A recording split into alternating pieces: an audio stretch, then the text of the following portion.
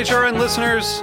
As we celebrate our 15th year, we are deepening our commitment to giving voice to the next generation of food systems storytellers, and we need your help. Our internship and fellowship programs help activate new possibilities for underrepresented and underestimated young people through experiential journalism, audio engineering, and production training. Through these unique programs, HRN helps food equity stewards build essential workforce readiness skills that expand their potential and foster economic mobility. Please consider supporting these critical programs. And with a minimum donation, you can be entered to win a dinner for two at an amazing restaurant in one of 8 cities and tickets to a concert at a great venue in one of those cities. We have incredible partners across the country who have donated, as they also share our passion for helping to educate the next generation of food systems storytellers. Check out heritageradionetwork.org/15 to donate and enter to win today. That's heritageradionetwork.org/15 to donate and enter to win today. And make sure you donate before March 31st. Thank you. Today's program was brought to you by VisitNapaValley.com, the official page for travel to the Napa Valley, America's legendary wine, food, arts, and wellness capital. For more information, visit www.visitnapavalley.com. I'm Brianna Kurtz, host of Eat Your Words. You're listening to Heritage Radio Network, broadcasting live from Bushwick, Brooklyn. If you like this program, visit heritageradionetwork.org for thousands more.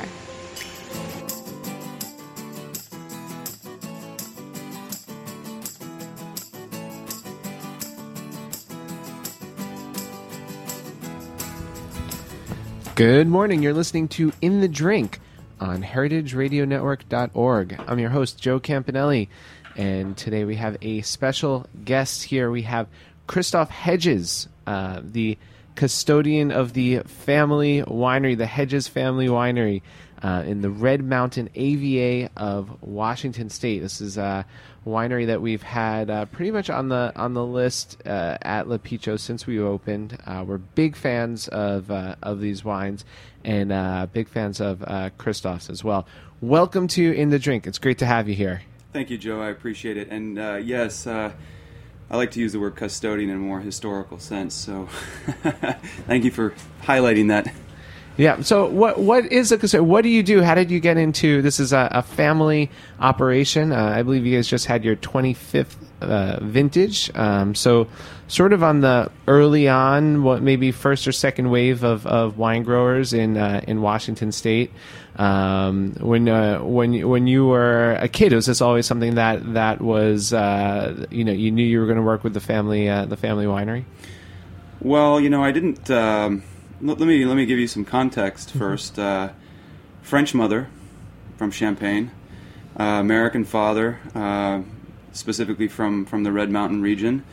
They meet in Mexico. Mother grew up in a wine-drinking family for sure, in Champagne, drinking all sorts of French wine. Long story short, I think I was in an accident in Mexico. I was born in Arizona.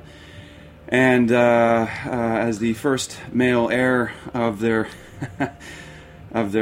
togetherness, I think they've always wanted to have an agricultural business. They never pressured me into it, neither my sister as well. But I think, this is something historical that it's sort of a rite of passage in a sense, being able to work with the land, especially in the platform of viticulture. It's quite nice. And I believe in your youth you lived in South America for a while. How does this all? How does everyone find the Red Mountain AVA of Washington? Coming from Champagne and South America and just being all over the world. How did they find this one very particular place? Well, that's a good question. I mean, this is all before the internet, so it makes it a lot more difficult, right, to find these kinds of places. My dad was born in a town called Benton City.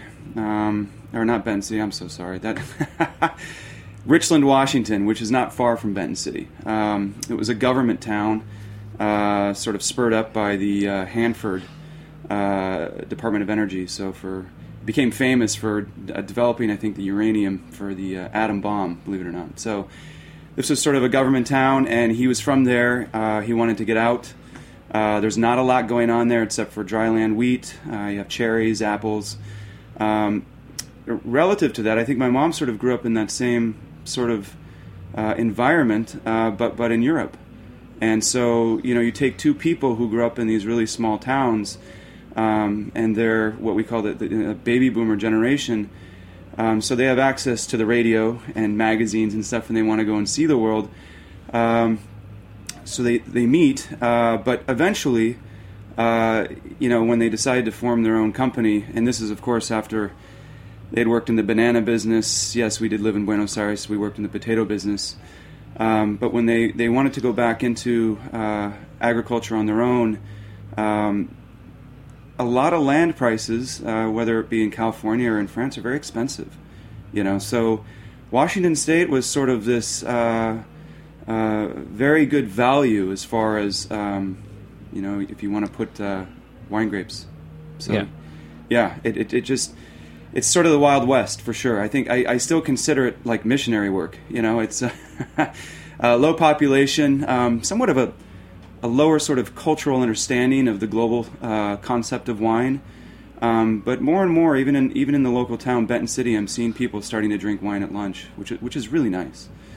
That's cool. I mean, it's rare in even in New York today to see people drinking wine at lunch. Actually, just the idea of eating out for lunch is last time you were in town, we had a really lovely meal at Charlie Bird, and very much in the European and I guess Benton City style had some delicious wine at lunch. But that's pretty promising to see. Is there a restaurant and hotel industry there that might bring some wine tourism, or is that also something that's maybe lagging behind a little bit? Oh no, for sure it's lagging behind. I right now we have, like any sort of sort of developed place, you still have the larger corporations, so chain restaurants, chain hotels. But you're seeing this sort of growth of the VRBO, or Airbnb type thing where people are renting out parts of their house for wine tours, so they don't have to sleep in a motel, and kill the romance after a day of wine drinking. So that's starting to happen. Okay, so you're brought up in this. Sounds like just a super interesting family life. You're lived in South America as a kid, a European mother, involved in agriculture and travel. And then you went to college in California, and after college, tell me if this is true. I read this in your bio that you actually were a bull rider for a period of time. I mean, from the last time that we met, and which was the only time that we met, I had this impression of you as someone who's very thoughtful and sensitive. Very smart, and not that bull riders aren't these things, but someone as someone who's maybe more in tune with their emotions and sensitive side, and very thought provoke. Your approach to wine is one of soul and connectivity to the place. And to me, the idea of a bull rider, this kind of visceral adrenaline. Did this really happen? Is it true? Are you a bull rider? Yes, I agree with all your statements that you just said. I'm not going to lie on that. But yeah, it's funny. People ask me that all the time. It's like, wow, you were a professional bull rider. What we like to call it in the rodeo trade is we were rough stock guys. So I rode everything from bulls to saddle bronc was one event I did as well, and bareback. I represented the town of Benton City, which is just below our lovely little AVA. Mm-hmm. And to be honest with you, I did it because of I was sort of needing that Americana infusion in my life, I think. I have dual citizenship, French and American, and I grew up, I'd say, the pertinent years in the summer in France, along with my sister as well. My mother would take us there for months at a time. So I wanted to see what it was like to really get into that American spirit of things. My grandfather, who's French, the French grandfather, he was a big cowboy at heart. Even though his the mayor in the town, or some of the towns surrounding them are all socialists, the fact is he loved that American sense of freedom and idealism and Western. So I wanted to dive into it and see what it's like, and I figured, God, there's no better way to do it than join the professional rodeo circuit. And how long did that last for? 1 year. Well, yeah, the injuries can really get to you after Ooh. a year. Yeah, it can be tough. Yeah, I mean, not knowing anything about it, it's been on TV increasingly lately. You see professional bull riding. It looks to me, and hopefully you'll tell me I'm wrong, that this is a torturous thing for the bull. It does not look like he's happy to have a person hanging on to his back for a very long time, trying to get him off, and the bull rider is thrown around like a little rag doll. Yes. Yeah. Is it, are the bulls treated nicely? I have a lot of respect for the bulls. And same with the horses too. It's there's a little secret. I mean, they're to be honest with you, their testicles are tied up as well, so they're constantly trying to get this itch off of them. Wow. And that creates a lot of the sort of violent bucking that you see by these animals. I'd be pissed off too. Yeah, you'd be pissed off. Exactly. Yeah, sure. You'd be like, I want this up. And then of course there's this human on top of you who the bull is probably associating with this uncomfortable feeling. Mm-hmm. So the first thing they're going to do as soon as you get off is go right for you, and then therefore you have the rodeo clowns. They can save your life. I tell you, but when I was doing it back in 2001, I never wore helmets or mouth guard or anything like that. I just wore a hat and packed a big dip in my mouth and just went for it. Wow. So, and I definitely drank. Well, probably wasn't wine. I think it was more like tequila, but that always sort of soothed the soul before you got on a little liquid courage. Yeah, absolutely. And then it was after that. Had you kind of quelled your thirst for adventurism, and what was your next step? Well, I think halfway through it, I was trying to find a wife, but quickly realized the women who watch a lot of this, at least back in my circuit, weren't quite the stock that I was looking for. So I liked wine, of course. I think that's the first question a man always asks a woman in the wine business. Do you what kind of wine do you like? And they go, oh, I like Bud Light. So it was it. So after the injuries and failing to find a mate, I settled back down a little bit. I moved to the Red Mountain, and I found some land. I bought land, planted a vineyard. Finally met my current wife, and we are now happily married and farm grapes and have 2 kids. Great. And now, was this the vineyard that you planted under the same label as the Hedges family, or is that something separate? No, this is separate. I wanted to experience what it was like for my parents when they were in their 30s to dive into the wine business full throttle. So I wanted to start from the ground up. What is it like to plant a vineyard? You see all these things in Europe and these estates. I wanted to know physically what these things. I'm very into the physical aspects of starting things. I want to know what propels someone to really go in and go, I'm going to be a farmer today. Yeah. And we did it. It was quite a ride, quite a journey. Another one of your physical ventures that I read about is that you're building your own house. That's correct. Yeah, I'm still building it actually after 6 years out of cementitious-based materials, stone, you name it, anything that is not a dead tree carcass. I'm using. Wow. Do you have an ETA as to when? How long does that? I can't even imagine what that would take to build a house. Well, part of it is love for architecture. Growing up in Europe, you marvel at these churches and how they were built, and my hobby is to study this. I'm by no means a brilliant architect or anything like that. I'm just a humble stonemason.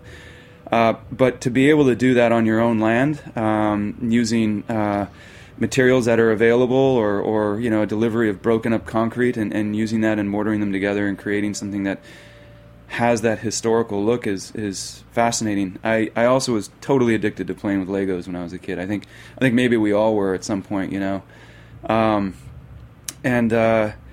my house kind of looks like a sort of war-torn Bosnian look at this moment. Lots of rebar sticking out and stuff. So I do follow the code. Yeah. On a recent trip to Greece, I saw tons of rebar all over the place. Beautiful Greek landscape and then rebar. And apparently there's some kind of scheme where if you start the build, then you get a huge tax break. And so like everyone had like started building just to get this huge tax break. Actually, I didn't know about that. I'm going to look into that in my area. I mean, sounds advantageous. Yeah, I don't know if it's working out so well for the whole Greek economy, but certainly some people are taking advantage. All right, we're going to take a quick break. When we come back, we're going to talk to Christophe about, first we're going to taste 3 wines. We're talk to him about his ideas on wine scoring and biodynamic farming in Washington.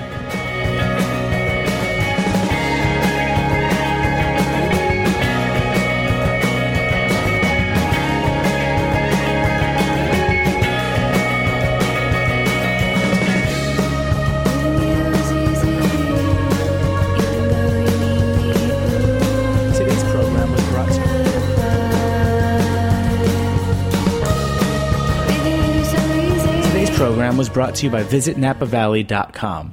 Welcome to the Napa Valley, North America's legendary wine and food capital, where the art of living well is defined and each season holds a story waiting to be discovered.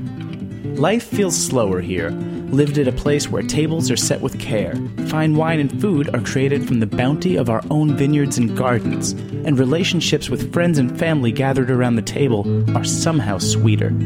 When planning a trip to the Napa Valley, we invite you to visit the destination's official visitor website, visitnapavalley.com, or stop by Napa County's official visitor information center, located in downtown Napa, where our friendly and knowledgeable community ambassadors can assist you in creating your own legendary Napa Valley experiences. The Visitor Information Center is located at 600 Main Street in Napa and is open from 9 a.m. to 5 p.m., 7 days a week, 360 days a year.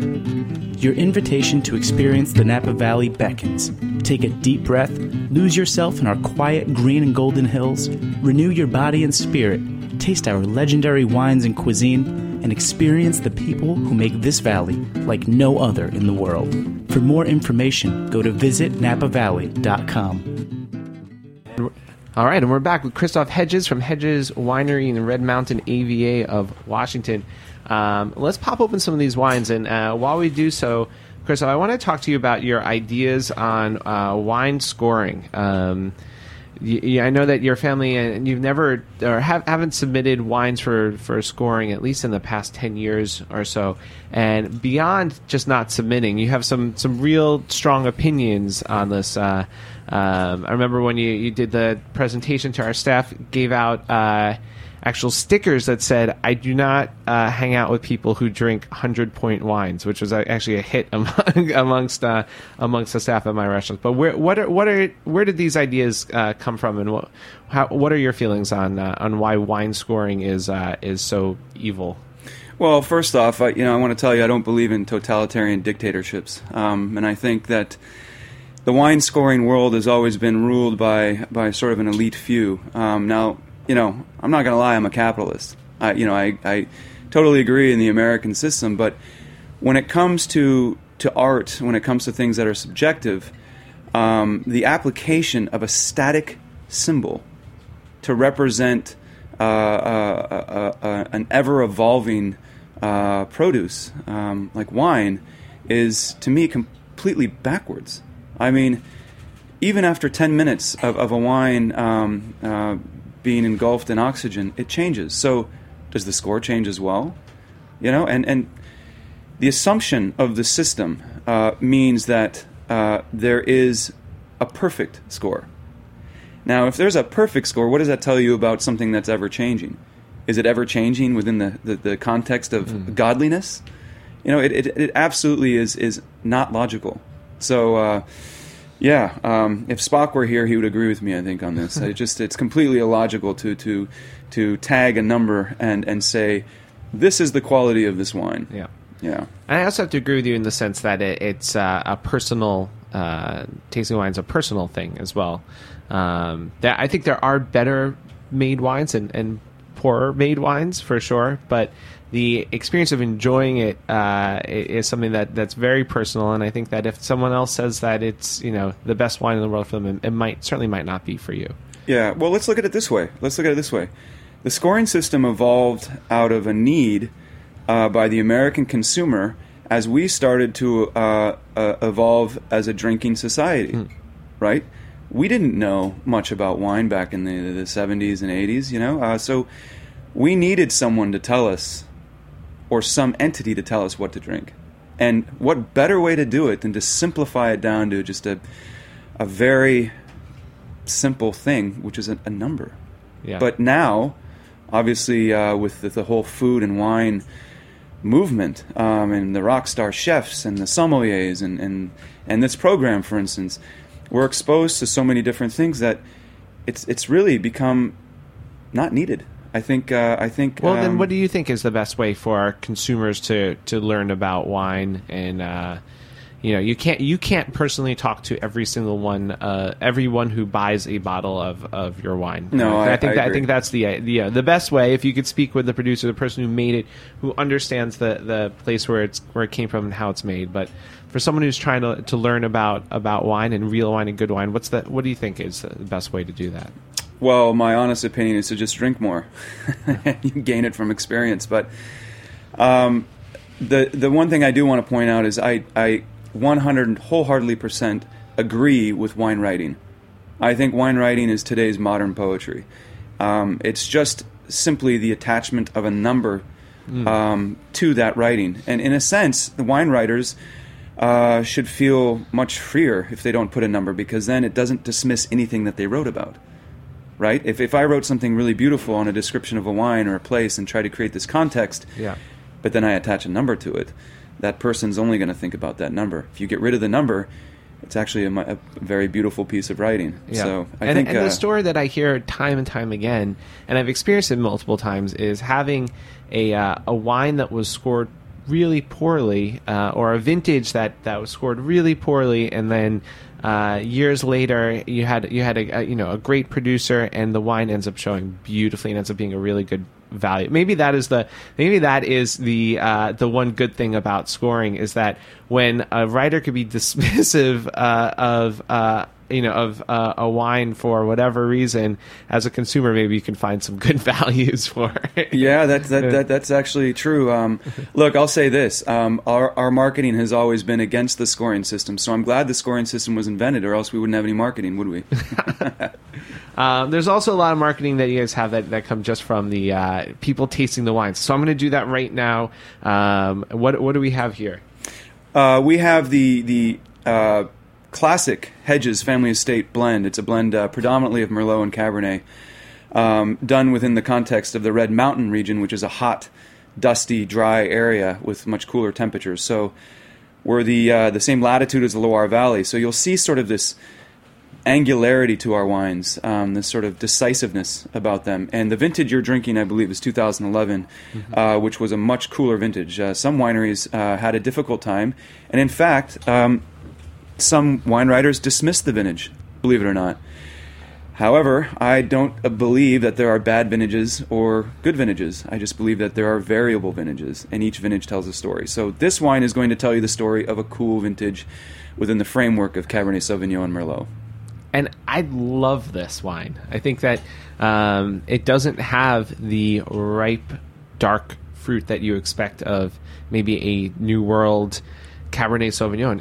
It's earthy, it's elegant, it's nuanced, it's very complex and spicy. There's so much going on here, and I really like it. I think it's hard for me to agree with you. I'm glad you like it, and because if I ever tell you I agree with you on that, then I sound too much like too much of a marketing guy. But it is what it is, and I think this wine does a very good job of telling a story in a cool vintage. Can I agree with you on, yes, the sort of the earthiness and all that? Absolutely. I think we try to make wines that have, actually I shouldn't say that, we try to grow wines that have soul. The making of wine is done naturally. My sister does a very good job of watching the fermentations and watching her lots like little children. She's an amazing fermenter. You said that it's very hot on Red Mountain and also very cool. Is that the daytime, nighttime difference because of the altitude? Yes, correct. Diurnal shifts in temperature, and So there's been some debate lately. I mean, the conventional thinking has been that diurnal shift is great because it allows for a slow ripening, maintains acidity. But lately, there have been some pings in the industry that maybe this is overplayed, and diurnal shift isn't as important. What do you feel about it? Well, what is not overplayed in this industry? I mean, geez, I mean, the use of oak, I mean, the organic or biodynamic farming, everything is abused so much. To tell you the truth, it is what it is in our region. You can't fight it. It's Mother Nature. I will tell you this. I'm going to put my biodynamic hat on, and I like to use the metaphor of the human body. You love the heat during the day, but when you want to go to sleep, it's nice when the air conditioning's on, isn't it? Yeah. So I look at grapes the exact same way. You are what you eat also. So, what you put into the vineyard also comes out, I think, in the wine too. And that's helped us with our biodynamic program. Well, the wine certainly is bright, energetic, has some good acidity. In fact, my mouth is watering, which how often do you get that from a West Coast Cabernet Sauvignon? So it's like a juicy, delicious wine. And then what's the second one here? In the kind of more Burgundian bottle with big Red Mountain on the label. Yes. So, for instance, this wine is higher up in the AVA on the slope. So the soil depths get more shallow. So one could argue that the extremes of growing here are much more intense, and Syrah tends to love this this environment. It's a project that my mother created when she became a Chevalier de Testevin. She's female, so that was obviously that was a good thing. So she made a wine, this wine, as an homage not only to that, but to her late great grandfather, who was also a Chevalier de Testevin. It's done in a very beautifully savage style. You'll see a pronouncement of yeastiness in the nose on this wine. We don't call it Syrah because it's much easier to sell Red Mountain, especially from West Coast. Get out of here. It's easier to sell Red Mountain than it is to sell Syrah? Oh, easily. Can't believe that. Absolutely. Yeah. And that's a big shift in thinking, too. When did that happen, that Red Mountain has become something that is recognizable in the market? It's always sort of had this like mystique within the geek trade, but I think with some of the press that we've had with some of the Napa Valley people moving up into our region, it's been easier to sell this wine, the Syrah, by calling it Red Mountain. And obviously there's no difference in the marketing between what the old world does and what this wine is. I think it's easier to market a geography than what's actually in the bottle. Yeah, it's an automatic trademark protected by the federal government. Now, I have to admit that the labels I'm looking at have a very old world feel to them. Even this Red Mountain says, that looks like it might be a bottle of like Northern Rhone Syrah, where you have the appellation is really prominent, and certainly there's some French in there, Cuvée Marcel Dupont. It was. Is that an idea that you have, that you're looking towards the old world for inspiration? Was the bull riding thing a rebellion against? Did you grow up with a very, very French minded household all the time? I think if French people were exposed to the rodeo, you'd see a lot of French rodeo stars. Yeah, sponsored by Great Burgundy and Bordeaux houses. No, the label is nothing more than just a manifestation of trying to promote geography over the one who ferments and grows the wine. Yeah. I think tying yourself too much to a product, personally as a human, is not good, because we all die, but the geography of the grapes continue on. So you always want to put, I think, the geography as the rock star, not the person. Oh, well, this is extraordinary. I really love this the Syrah. And then going on to the last wine, a big mountain. You didn't have to bring a magnum of wine to our little show here. It's only made in magnums. No. It's okay. I'm using the rest in various other venues throughout the day, so we'll be okay. We'll just drink half the bottle. Okay, so the Magnum that we're looking at is the Le Haut Cuvée 2012. This is the first release of this wine, huh? This is the first release in this form. This really represents the old Red Mountain Reserve, which we've been making since 1987. There was a removal of that wine when the vineyards became old enough. All of the lots tasted amazing, and we couldn't distinguish between reserve anymore. When we started biodynamic farming, we noticed differences between our biodynamic certified plots and the unbiodynamic lots. So now this reserve is back in full form and representing what we call a very, it's a natural wine. It's Demeter certified on the back label. You can see that. Some people talk about it, but they don't go through the certification. So this is a natural wine. A natural Red Mountain wine. A natural Red Mountain wine. What does natural wine mean to you? There's no. I feel like there's no concrete definition of natural wine, but since you said the N word here, so yeah, sure, let's do it. It's a throwback to the basics of winemaking, which means there really is no winemaking. There's just managing. The vineyard is farmed, obviously organic, but with biodynamics, you're also treating it homeopathically in a sense. And then once the fruit comes into the cellar, basically nothing is done, except for the movement of the fruit from one vessel to another. Everything is done naturally. Yeah. Everything that would have gone wrong with the product has already gone wrong with it, if anything's gone wrong at all. So only mechanical processes have been done to the wine, nothing chemical, right? So there's only moving it from one place to another, picking it, and that sort of thing. That's it. There's nothing else done. There's no added sulfites. There's no anything. So yeah, maybe we made a Magnum because since everybody talks about sulfites giving you a headache, since there are none really in this wine, you can drink an entire Magnum by yourself and you'll be fine. You could still get a dehydration hangover. You can do that, yeah. So definitely drink a Magnum of water as well. We all know what a hangover is like, but you do get the benefits of the nice antioxidants. So when you transferred to biodynamics, did you notice a real change in the quality of the wines? Maybe not so much the quality, but the soul, the depth, and the ability to express not only geography, but vintage variation. And that is the story of wine. Where it comes from what time. And so this wine is it risky to make? Yeah, but we like that risk. We make highly inconsistent products in a positive note, meaning we appreciate vintage variation. And will you be spreading the biodynamics to the other wines in the Hedges portfolio and certainly the wines that you make yourself as well? Absolutely, yes. Yeah. I think it's. I think my sister's done a beautiful job of being able to manage this fermentation, and the more comfortable she feels, the more comfortable her and I will progress forward with it. Yeah. Well, I have to say just kudos to you and your sister and your whole family.